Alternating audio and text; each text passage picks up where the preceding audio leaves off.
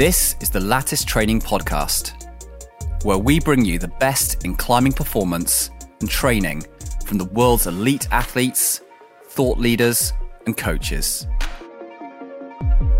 If you tuned into this podcast to listen all about power and strength training and preparation for boulderers as part of the This or That series, I just want to note that there is a part 1 to this episode that I recorded previously and is available on this podcast, which covered the 2 topics of system boarding and bouldering and looking at the differences that we have between those 2 methods of training and their suitability, when you might look at those, when they might be most appropriate, and also the pros and cons of both of those. So if you have arrived at this particular podcast as the first time that you've dipped into this or that series, just a note for you is that what I'm trying to achieve with this is split out and give you some context and background as to why we may use certain methods or tools or ways of climbing, training, preparing for performance, which often in the climbing community can become quite polarized in the sense that people will go, you should do this or you should do that. And it's one or the other, kind of like a binary thing. Whereas in reality, climbing and many sports don't operate in that way. It's about finding the appropriate balance and the appropriate choice of particular methods or tools at the right time of the year or to suit your goals, etc. In this episode, though, I'm going to be concentrating or focusing more on the strength and power elements to climbing for boulderers. And we are very specifically dealing with bouldering here. And if you look at both of these methods of high intensity training, we all intuitively know that it has to make up some part of our performance cycle and also our preparation cycle. But where do you find the balance with those two? Which one do you want to use at which time of the year, and which methods are appropriate for bringing out ultimately probably the best performance or grades that you're aiming for? So let's have a look first at the pros and cons of strength training and power training, just to kind of cover the headlines and give you some understanding of why you would use both of those, because one is neither better than the other, it's just they have different aspects to them. So first off, strength training. Pros first. Max force is the kind of number one advantage of training strength. You're generating the ability to be able to generate the maximum amount of force through whatever muscle group it is that's involved with that exercise or test. And you should note that when we talk about max force, this is always going to come with a lower degree of speed or velocity. Just from a practical sense, if you watch someone doing a maximal squat, you're not going to see them doing that really fast. So this is a little clue to what we're going to see on the power aspect of this equation, which is more velocity based. So high degree of force, but slower speed. We're also going to see through strength training an increase in tendon stiffness, which again is a really big benefit. It essentially means that we can deliver a greater amount of force through the connective tissues that we're generating from our muscle through to the ligaments and the bones and the contact surface that we have on the wall or in a particular strength exercise. And it's kind of a mechanical thing which improves the amount of strength that you're able to exert through the basic element of force that you're generating through the muscle. You also have an increase in anaerobic work capacity through working strength training. And this is going to be excellent for high intensity efforts. And we're talking about both some metabolic improvements, but also generalized work capacity and fatigability of that high intensity capacity in training or performance. We're also going to see a reduction in injury risk for the most part through strength training. And it's not to say that strength training doesn't become with its own risk itself. It does. But long-term and consistent strength training is very tied to reducing injury risk. So a major pro on this front. And then we're also going to see improvements or gains in muscle mass or hypertrophy through strength training. And depending on the portion of the population and your aims, this is on the whole a really good thing, especially when those gains in muscle mass are associated with sport-specific muscle groups. Arguably, it's not going to be the greatest benefit to increase muscle mass in muscles that have very little to do with climbing or are not a limiting factor in any kind of way. But most certainly, if it's involved with climbing and it's going to affect performance, then increase in muscle mass is a good thing, especially in our youth athletes and then also in our aging or senior athletes. Now, on the downside of strength training, and there are some, so it's not to say that it's all good, it's things to be aware of, is that you're going to see a lower speed generated through doing a lot of strength training. If you overemphasize and only exclusively do strength training, you are not going to be the fastest athlete when using those muscle groups associated with that strength training. You're also going to potentially develop a habit or a coordination of over gripping or even over pulling, if you want to put it that way, on the climbing wall.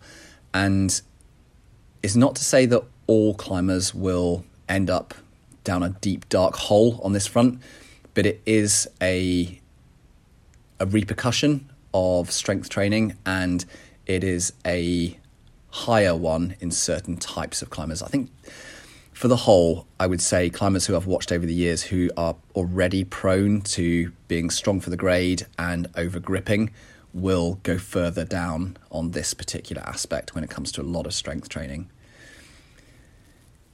In contrast to what I just said about increases in muscle mass being a good thing, for some, increase in muscle mass can also be seen as a bad thing, or maybe I shouldn't say bad, it can be seen as a factor which needs to be taken into account due to the nature of climbing being a power to weight ratio sport. And it really comes down to here the benefits of that muscle mass gain and how that relates back into performance.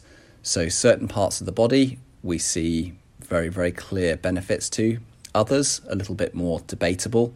And then further is that we have this equation where it may not just be useful to put on even more muscle mass in a part of the body which is limited by, strength training.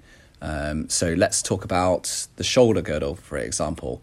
There may well be a point where you don't need to focus on gaining muscle mass or hypertrophy, because actually the lower hanging fruit here is a degree of tendon stiffness or muscular coordination or a higher degree of recruitment. All of those are aspects that go into the strength equation, and I don't think that we should always see muscle mass as being the sole factor that we can work on. Muscle strength is a multifactorial thing, and I know we've written some articles on this on Lattice that you can find on the blog on the multifactorial element here, and you should have a little explore of that because there are a whole number of elements that go into it. If we go over to the power side of things, then we're going to see a lower level of strength or base strength needed to be able to exert high intensity movement on the wall. So in a practical sense, this looks like being on a system board and you have a long move between, let's call it a 50 degree system board, and you have two in-cut 25mm edges, and you have a long move locking at deep shoulder width or deep shoulder depth to catch another 25mm edge. There is a certain degree of strength that you need to be able to do this slowly and relatively statically, but there is also a degree of strength that you need if you execute this movement in a powerful manner. So the argument and logic is that if you're able to develop a degree of power or focus on power over the strength element, you may not actually need as much strength as you need. And I've seen this a lot over the years, especially, dare I say it, with the guys. You get overly strong but you completely, or not completely, but you ignore a lot of the power speed element of climbing. And you just don't need to be that strong to do those moves, even if it's just to the aspect of coordination in this element of high intensity movement. The other real pro of power training is that you will develop a high degree of skill on this exercise or this training.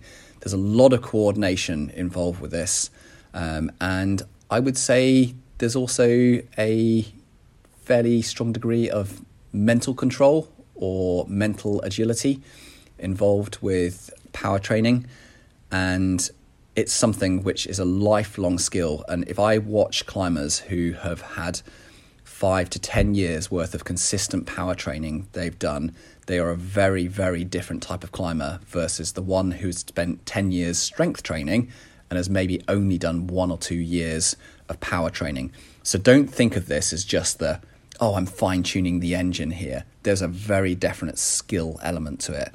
And getting involved with this type of training is going to be a massive pro on that side of things.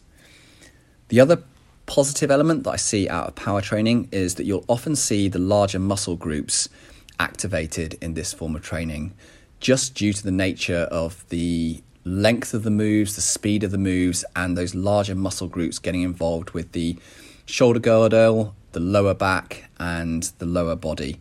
And that's a good thing because we're actively working those muscle groups. We're developing muscular coordination with them. We're doing a degree of strength and conditioning them when we're even doing those powerful movements. And ultimately, you're developing skill at the same time for that. On the downside, then we will see a reduction in maximal strength through solely focusing on power training.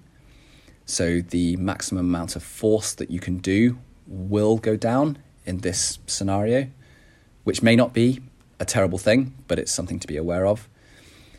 You will also see, in my experience, a slightly higher injury risk by doing more power training or focusing on power training, particularly in athletes who haven't got a long history of power training, and the skill element, the execution element might be lower in power training. And then also is that you have no increase in muscle mass through power training, or very, very negligible. So if you're a climber who is aiming to put on some muscle mass in whatever part of the body is that you're working, do not see power training as being a tool for that. So if we come back to the original kind of premise of this or that and when we should use strength training and when we should use power training, then let's tackle strength training first and think about why would you choose this focus or balance of training over power at any particular time of the year. And I think top of my list has to be maximal force. If you are a climber who is trying to generate the capacity for maximal force in the forearm, the arm, the shoulder, the leg, then strength training is your number one tool for this. And it's something that needs to be, for almost all athletes, worked on for year after year after year. And it's an aggregate factor. It's something which doesn't build up to whatever level and then all disappear as soon as you come off the gas. It's something that builds on from year to year. So if you're trying to improve long-term that maximal force as an athlete, it needs to be focused on, and it also needs to be worked on every single year. And as I said a little bit earlier, there are a whole number of factors that go into maximal strength training. So I'd really recommend having a read around those, because I don't want anyone listening to this podcast to go away and think, it's just recruitment and it's just max hangs or max force. That's not the only thing that goes into this strength training equation. You also will see, or when to train your strength training is when you're trying to improve muscle mass, particularly or via hypertrophy. And that's another good time to choose strength training over power training, because it's the physiological adaptation that you see from it. You're just not going to get it from power training. So this really relates back to, in particular, those two key groups that I see with our youth athletes and then also our aging or senior athletes, who really need to make sure that they focus or maintain a pretty strong balance of strength training every single year, and to a greater part, a lot of the year. So don't overdo it on the power training, even though there's plenty of pros from it for those particular age categories. Another part of the strength equation of when I would really want to see a focus on it is during the base season for any climber. And this is where you will put down the foundation of force that you can generate in any particular muscle group. You'll condition the muscle for the higher intensity work. You'll increase the work capacity in high intensity in that anaerobic range or zone. And you will also change the nature of some of the connective tissues in the muscle and ligaments associated with generating maximal force. And that base work, foundational work, is so critical to where you go into the peak parts of the year, where you're in competitions or you're going away on a trip, or the season is the best temperatures and you want to get on your projects. And that's where you start to refine those things with other methods or modalities of training, like your power training, your power endurance, depending on the specifics of the goals that you have as a boulderer. I think one note that I would make on the balance or the way that you use your strength training as a boulderer is, if you are a very, very static style climber, and in particular if your projects demand a static nature of climbing, then I think it can be the wrong choice to not work strength for a really long part of the year. So basically cycling in and out of strength and power training if you're more of that static, slowest type of climber. And I say this in the sense that if you're one of those people and you haven't yet developed the movement and the skill set of moving dynamically and powerfully, which may take 2, 3, 4 years to really improve on, what you're going to end up doing is you're going to work a long block of power training and potentially not see the improvements on rock or on your project because you're still playing to your own personal weaknesses.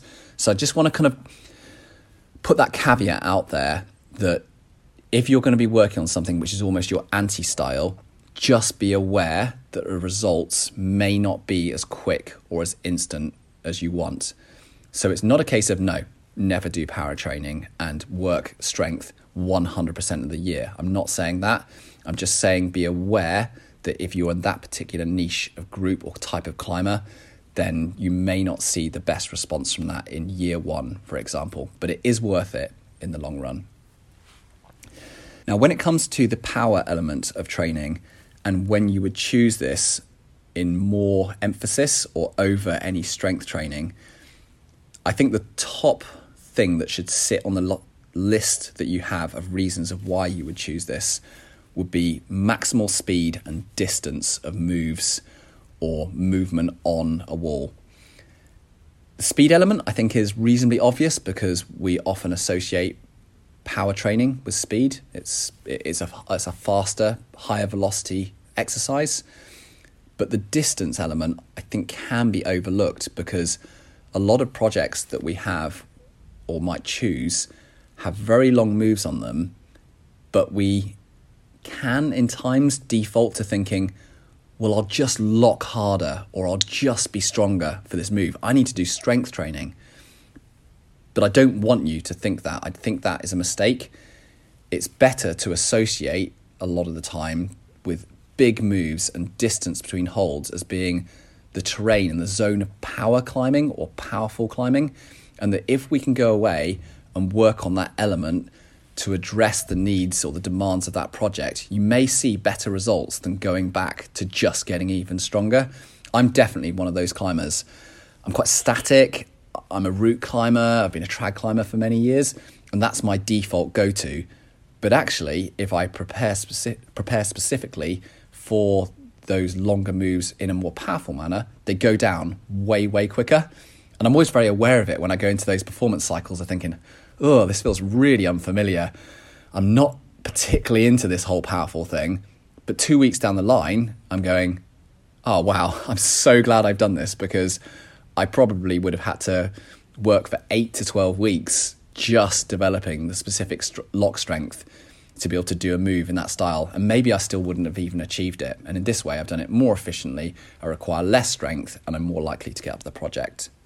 I also think that power training is a really good choice for anyone who is trying to increase their application of strength on the wall.